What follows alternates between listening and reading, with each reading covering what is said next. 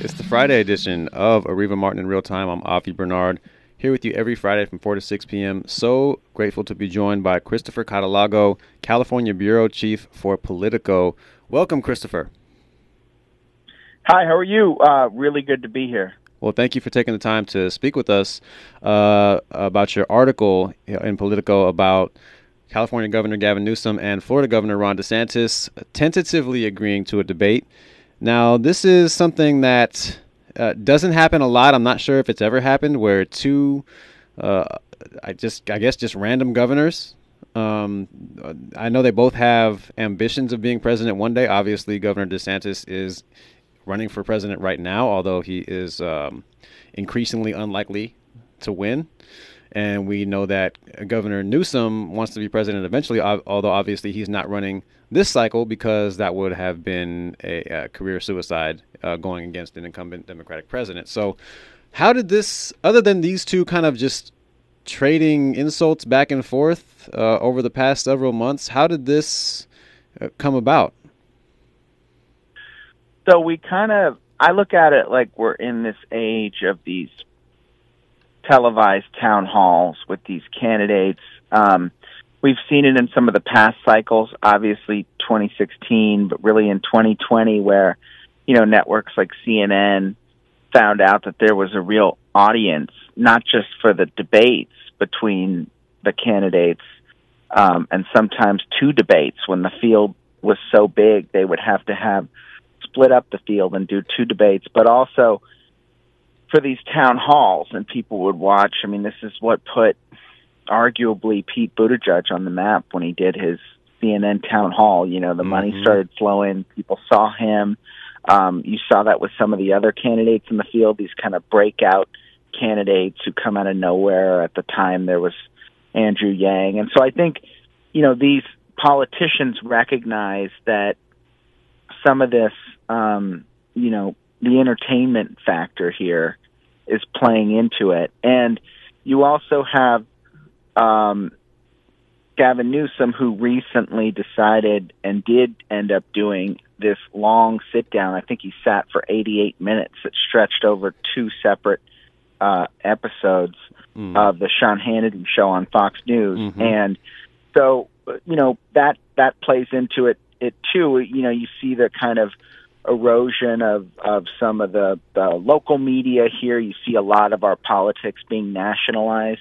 Even before Ron DeSantis got into this presidential race, during COVID, there was this kind of standoff and debate about which state was handling the pandemic better, and was it Florida, right. Was it California, was it New York? And you remember these made for TV press conferences with former Governor Cuomo in New York. And so I think all of that plays into it. And then you had Newsom and DeSantis from even before, well before DeSantis was in the Republican presidential race. And obviously when he was in a better standing in his party, sparring.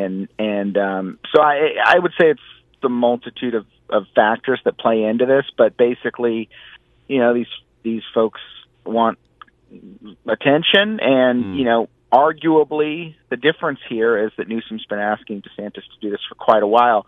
The real change here is the standing of Ron DeSantis in the Republican presidential primary, where maybe he's reached a point in that primary, maybe a low point where he would agree to do this. I mean, that's kind of the news here, is that he agreed to do it, not so much that they were going back and forth over doing it. Right. And so that's what I want to ask you about. Is this a desperation move from Ron DeSantis because he is sliding in the polls and he's burning through cash, and his campaign has undergone 3 or 4 resets in the past 3 or 4 days, it seems, but in the past couple of weeks? Is this something that Ron DeSantis feels like, if I have a fight, a very public fight with a popular liberal on TV, maybe this can help me out with my base and with the people who are not currently supporting me? Well, what we've seen him try in this primary is essentially to run to former President Trump's right, and that hasn't really worked. I mean, he's not peeling off He's down 40 points in national polls. He's down by a lot of points in these early states. And, you know, you've seen in the last couple weeks, even before he agreed to this debate with Newsom, who's not on the national stage at that level, get into it with Vice President Kamala Harris. He's attacking Democrats. I mean, at least Harris is on the ticket, but he's attacking these Democrats, including Newsom, who's not on the ticket. He's been largely discouraged from going after his real opponent in this primary, you know, who is Donald Trump. And so there is an element, like you say, to can I win the hearts and minds of some of these conservatives, some of these Republicans, by going after these, you know, Democratic foils? Because it's you know, the what limited attacks he has tried to land on Trump, whether it's, you know, largely been this electability argument, right? Like, Trump lost the last one and I'm a winner because I won in Florida by several points. That hasn't worked. You know, the Florida miracle argument that he's made, that hasn't worked. You know, people from these other states say, well, you know, Florida might be all right, but they're not buying that. And so certainly it seems like a new tactic for him. The only other thing I would add is, you know, he was in this, he agreed to this in this Sean Hannity interview, and there may have been some discussion before that. I don't know if they talked about it before the interview, and Hannity may have told him he was going to ask. I don't know. But, you know, there's also an element of when you get asked, which he had been asked before, would he debate Newsom, and he said, you know, he gave some sort of answer and wiggled out of it. You know, he was also put on the spot to some degree. There's some real questions about whether this debate is really going to happen. You notice that Newsom, when he wrote a letter to Sean Hannity, giving the kind of rules and parameter of this debate, he put it way out in November. November is an eternity in presidential politics. I mean, who knows the state of Ron DeSantis' campaign by November? And the fact that there will be Republican primary debates before then, again, we've seen these folks' fortunes rise and fall many times over. So keep an open mind. Maybe it'll happen. But I'm not convinced that this will happen. Yeah, and absolutely. I won't believe it's actually going to happen until it does happen. But you mentioned that maybe Sean Hannity didn't ask him about this before the interview, and that would be just brutal. And we know Hannity is a big Trump fan, but to blindside someone like that and say, oh, by the way, you're going to do this debate with California Governor Gavin Newsom, you don't want to be seen. It's like on the playground. You don't want to be seen as scared of a fight. Like, yeah, let's do it. Let's go fight right now. It's really putting someone on the spot. Yeah. It's really putting someone on the spot to ask it in that way. Yeah, one other piece of reporting we got kind of after the fact is people wonder from Newsom's perspective, right? Well, are you showing up Joe Biden here? You know, are you trying to take the place here? And one of the things we did find out after the story ran, and which was not surprising to me, is over the last few months, Newsom has been doing a lot of back channeling and a lot of conversations with the Biden folks. And so they were not caught off guard by this invitation that he sent. Now, did they ask him to do it? You know, probably not. I mean, this is something Newsom really wants to do, but you know, they're willing to indulge it. And he's been something of kind of a real surrogate for them, especially since this Hannity interview. And when Biden came out to California, Northern California last time, Newsom headlined a fundraiser for him, and he's raised a lot of money for him online. And there's a way to probably do one of these debates where, sure, the attention is on you, but I would imagine Newsom would try to speak less about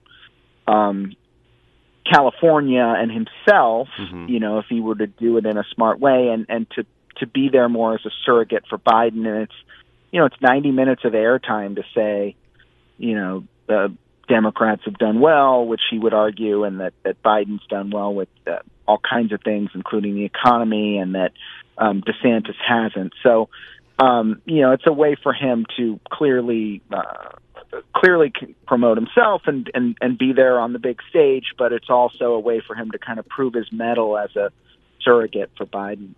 So you mentioned that President Biden was okay with this, and that Gavin Newsom and his team wisely reached out to the Biden administration to see if this was okay.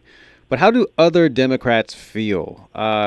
We were talking about this a little bit earlier in the week, and couple of people said they thought it was unnecessary, and that maybe that Governor Newsom shouldn't be trying to do this. But how do you have any sense about how the party at whole or the party at large feels about this? Do they feel like Governor Newsom is kind of just trying to get some attention and doing the party a disservice? It certainly depends on who you ask. I mean, if you go ask the aides and the surrogates and the supporters of some of this, the other next generation of Democrats, kind of waiting in the wings, they're not stoked about it. They're not too pleased. And what they point out, I think, is less so that Newsom's seeking attention here, but they're worried that DeSantis' campaign has fallen so far that this merely will serve to jumpstart him in some way, right? If you don't knock him out in that thing, a lot of his we're in such a polarized environment where you watch some of these back and forths and both sides can see enough in their candidate that they could claim some sort of victory, right? Right. Both sides have a couple, sort of rehearsed or thought of lines that they could throw out there, and that's enough for a 10 to 30 second clip you could see out there on social media where their followers could say that they sort of own the other guy. And that's the thing about these debates is some people watch them in their totality, but so many more people end up seeing a clip here or a clip there, and they don't really tell the full picture of it. And so, but there's also a lot of immediate reaction on social media from the Democratic side, at least, that given the debates they've watched in the past, some of them DeSantis had debated Charlie Crist in the the last Florida governor's race last year, and was not seen as a commanding debate performance. It was, there was some awkwardness there, and Newsom has never been at that stage, or at this stage that this would be. But they look at the Hannity clips, and so I think there's other Democrats who are pretty confident in his skills and think that, hey, if they're big Biden supporters, maybe. You're listening to Aviva Martin in real time on KBLA Talk 1580. And it's the Friday edition of Aviva Martin in real time. Avi Bernard with you every Friday from 4 to 6 p.m. Pacific. And it is true. Thank you, Howard, for having my back. I do read the chats. I'm sorry I didn't get to it right away. Pretty brown Mimi. But I was just knee deep in a conversation. And sometimes I just don't always see it right away. But I do look at the chats and I do read them. And if you do want to make a comment in our YouTube channel, we do read those chats and read the comments on air sometimes. Both Pretty Brown Mimi and Howard are agreeing that the debate between Governor Newsom and Governor DeSantis would be, quote unquote, a doozy, because Pretty Brown Mimi is a Floridian. So that means firsthand what a psycho he is. And if you want to be involved in this conversation that we're about to have, you can give us a call, 800-920-1580, 800-920-1580. Going to be talking to Candy Andy about some of the sports stories that have been happening today, and a lot of them just happen to be in California and in LA. And so we have this late breaking news just today, of Anthony Davis signing an extension. He was already under contract for the next 2 years, although the second year, I believe, would have been a player option, which means the player can choose whether they want to opt into that year or not, or they can opt out and become a free agent. So he would have been with the Lakers at least one more year, and this was the first day that he was eligible to sign his extension, and he did sign that extension, and it was a max extension. 3 years, estimated at $186 million. That is a bonkers amount of money. If you do the math, it's about $62 million per year. $62 million per year is what Anthony Davis will be making in the 3 years that he just extended. So I am a fan of Anthony Davis. He came over from the New Orleans Pelicans in a trade in 2019, and the Lakers immediately win a championship in the following season, 2020. In his first season with the Lakers, they win a championship. To me, when you make a trade for someone and that trade results in a championship, it was a good trade. No matter what happens after that, it's a good trade. You never know when you're going to win another championship as any franchise. Even if you're the Lakers, who are tied with the Celtics with 17 rings, the most all time in the NBA. Even though the Celtics, more than half of their rings came when there was like 5 teams in the league, and they shouldn't even count. But that's another conversation for another day. The point is, Anthony Davis has been an instrumental part of the Lakers since he came. He helped us win a championship. Yes, I said us. I'm not employed by the Lakers. I'm just a crazy Laker fan. Yeah, some people hate that. Yeah, I know. That's why I wanted to clarify. But we won a championship with Anthony Davis as soon as we traded for him. And then obviously he had a lot of injury problems in his second and third years with the team. He played a total of 76 games in those 2 seasons combined. And in the year in 2021, when the Lakers were defending their championship, they were up 2-1 in the first round series against the Phoenix Suns. Anthony Davis gets hurt. The Lakers lose that series. People were mad at Anthony Davis because he got hurt, even though he just delivered us a championship. We don't win that championship in 2020 without him. We aren't in that position to beat the Suns in 2021 without him, obviously, because as soon as he gets out, it's a wrap. And 2022 wasn't much better, but this year, this last season, I think Anthony Davis really came through, and he really showed that he can be durable. And he played a lot more games than a lot of other superstars played this past season. And he was there for every game of the Lakers' playoff run to the Western Conference Finals. Every game, playing heavy minutes every game.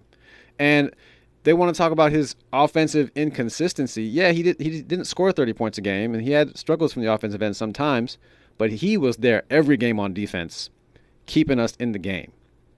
Every single game, he was the best defensive player on the court on either team. In both series that we won, and he was also good in the Nuggets series. So, Andy, I want to ask you, as a fellow member of Laker Nation. Yes, sir. Was it a good idea for the Lakers to re-sign Anthony Davis, especially for that large sum of money? I'm actually quite surprised by the deal. I feel like I've been hearing a lot of rumblings from individuals that are advocating for AD to be traded. So to hear this news from the Lakers, I don't know if it's something that the Lakers know. I don't know if it's something within AD. I don't know if it was a conversation that they had, but I think that they have developed a little bit more confidence in AD moving forward. And I think you kind of illustrated, his value towards the end of the season. Although he only played 56 games this past season, I don't know if I like that. I want him to play a couple more games of that. Give me at least anywhere between 65 to 70 games, because I think we need him during the season. I know a lot of these teams nowadays, they look at the regular season, they don't take it as serious. They want to coast all the way to the playoffs and prove their mettle there. But I do think that with the Lakers, I think chemistry is going to be crucial.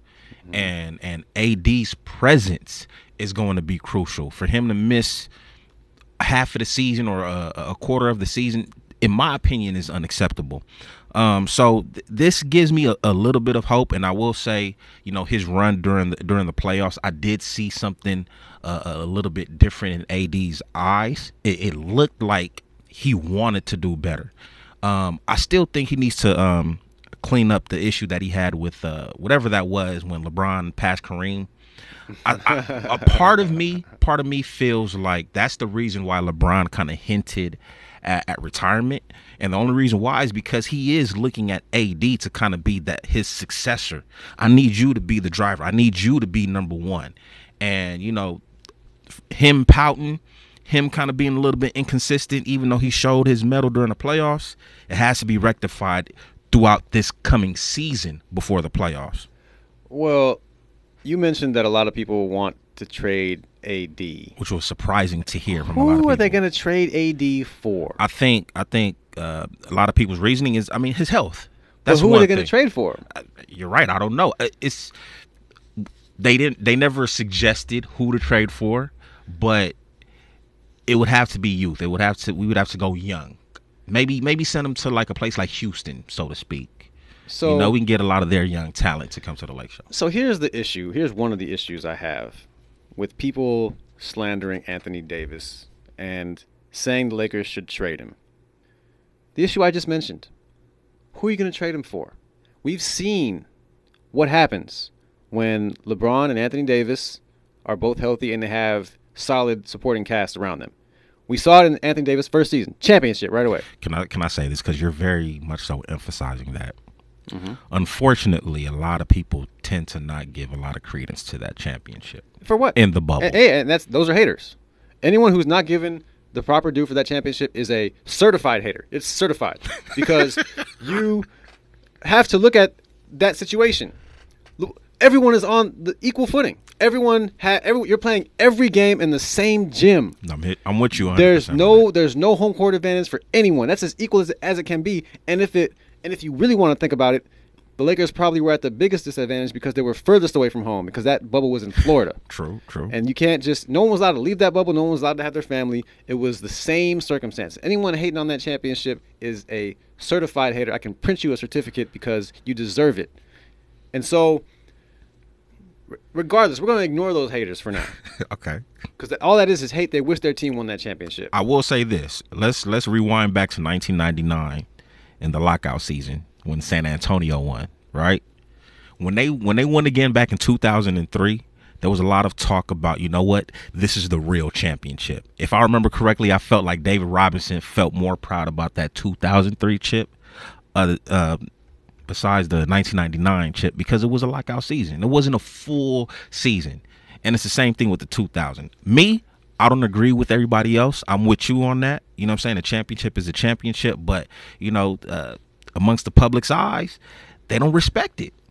Despite the difficulty and the challenges it was being in that bubble. Haters don't respect it. Those are the only people who don't respect it are haters. And if their team would have won it, I guarantee they would have been like, oh, we the champs. Even if it was their first championship and only championship, they would have been screaming. Facts. They would have been so happy. And because it wasn't their team, they want to find an excuse. People are always going to find an excuse to hate on the Lakers anyway. They're always going to do that. And that was one of 17 championships. That was just one of 17. So haters can hate all they want. That was a championship just like any of the other ones. So it wasn't LeBron and AD's fault that team got dismantled, that they traded away KCP and they got rid of JaVale McGee and Dwight Howard. Crucial pieces. The perfect front court assembly of those two and Anthony Davis. You could have kept both of those guys for not a lot of money because they didn't have like these huge breakout seasons. They were just perfect fits for that team. Mm-hmm. And I'm a believer in when you win a championship, you bring every piece back that you can. It's not always possible because, like in the situation with Bruce Brown in Denver, mm-hmm. he outplayed his contract and Denver couldn't afford to keep him. That's a different situation. In the situation with the Lakers after the 2020 championship, Howard and JaVale McGee were both affordable still, mm-hmm. and you should have kept them both. And I think they wanted to stay. And so that's what I don't get. That's what I don't get. And so I feel like the Lakers learned their lesson. Rob Pelinka learned his lesson from that, mm-hmm. and they let LeBron persuade them into getting Russell Westbrook, which was another horrible idea. And they learned the lesson from that, and now they have assembled another team. And so Anthony Davis is as big of a part of that team as LeBron, because LeBron can't do it without Anthony Davis, and I don't know that Anthony Davis can do it without LeBron either, but I feel like Anthony Davis is as vital to that team as LeBron, if not more, mm-hmm. because of the versatility he has and the ability he has to protect the rim and be that defensive presence. I think now with this extension now, AD, you got a huge monkey on your back. You got to perform, my brother. You got to perform. Now, if the Lakers win another championship with Anthony Davis, I don't want to ever hear anything about him again. Anything. I don't care if they never make the playoffs again after that. Because if you win 2 championships for a franchise, right. I mean, come on. And so the dude has heart. You know, he has injury history because of his body type. I don't think it's because he's soft or anything like that. He you know, I think he probably could have a better offseason regimen in previous years, but I think he cleaned that up, and he had the stress injury, but that wasn't his fault this past season. But I'm happy the Lakers did this, because you don't want that hanging over. You know, LeBron wants him to stay there. LeBron is going to play at least 1 year, if not two more years after last year, if not 2 more years, including this year, I should say. So Anthony Davis needs to be there, and he's going to be a big part of building the team after LeBron leaves. So when we come forward, I do want to talk about this Pac-12 situation. The Pac-12 appears to be no more. Not this year. They're going to be playing this year because the teams aren't leaving that until after the season, but it looks like this might be the last year of the Pac-12. I'm not sure how the Pac-12 will withstand all these teams leaving just today. University of Oregon, University of Washington are gone, unanimously approved into the Big 12 or the Big 10. I always get those two mixed up, but they're going to one of those two, and we'll look that up for you, and we'll have that for you when we come forward on KBLA Talk 1580. And it's the Friday edition of Aviva Martin in Real Time. Avi Bernard here with you, as I am every Friday from 4 to 6 p.m. Me and Candy Andy are talking sports, and we are going to talk about this Pac-12 situation, the Pac-12 Conference, the Pacific 12 Conference, formerly the Pacific 10, formerly the Pac-10, and it's now like the Pac-6, because you had teams leaving. You've had UCLA and USC already agreed to go ahead and go to the Big 10, and now just recently you had Colorado go to the Big 12, and Arizona also in the process of going to the Big 12.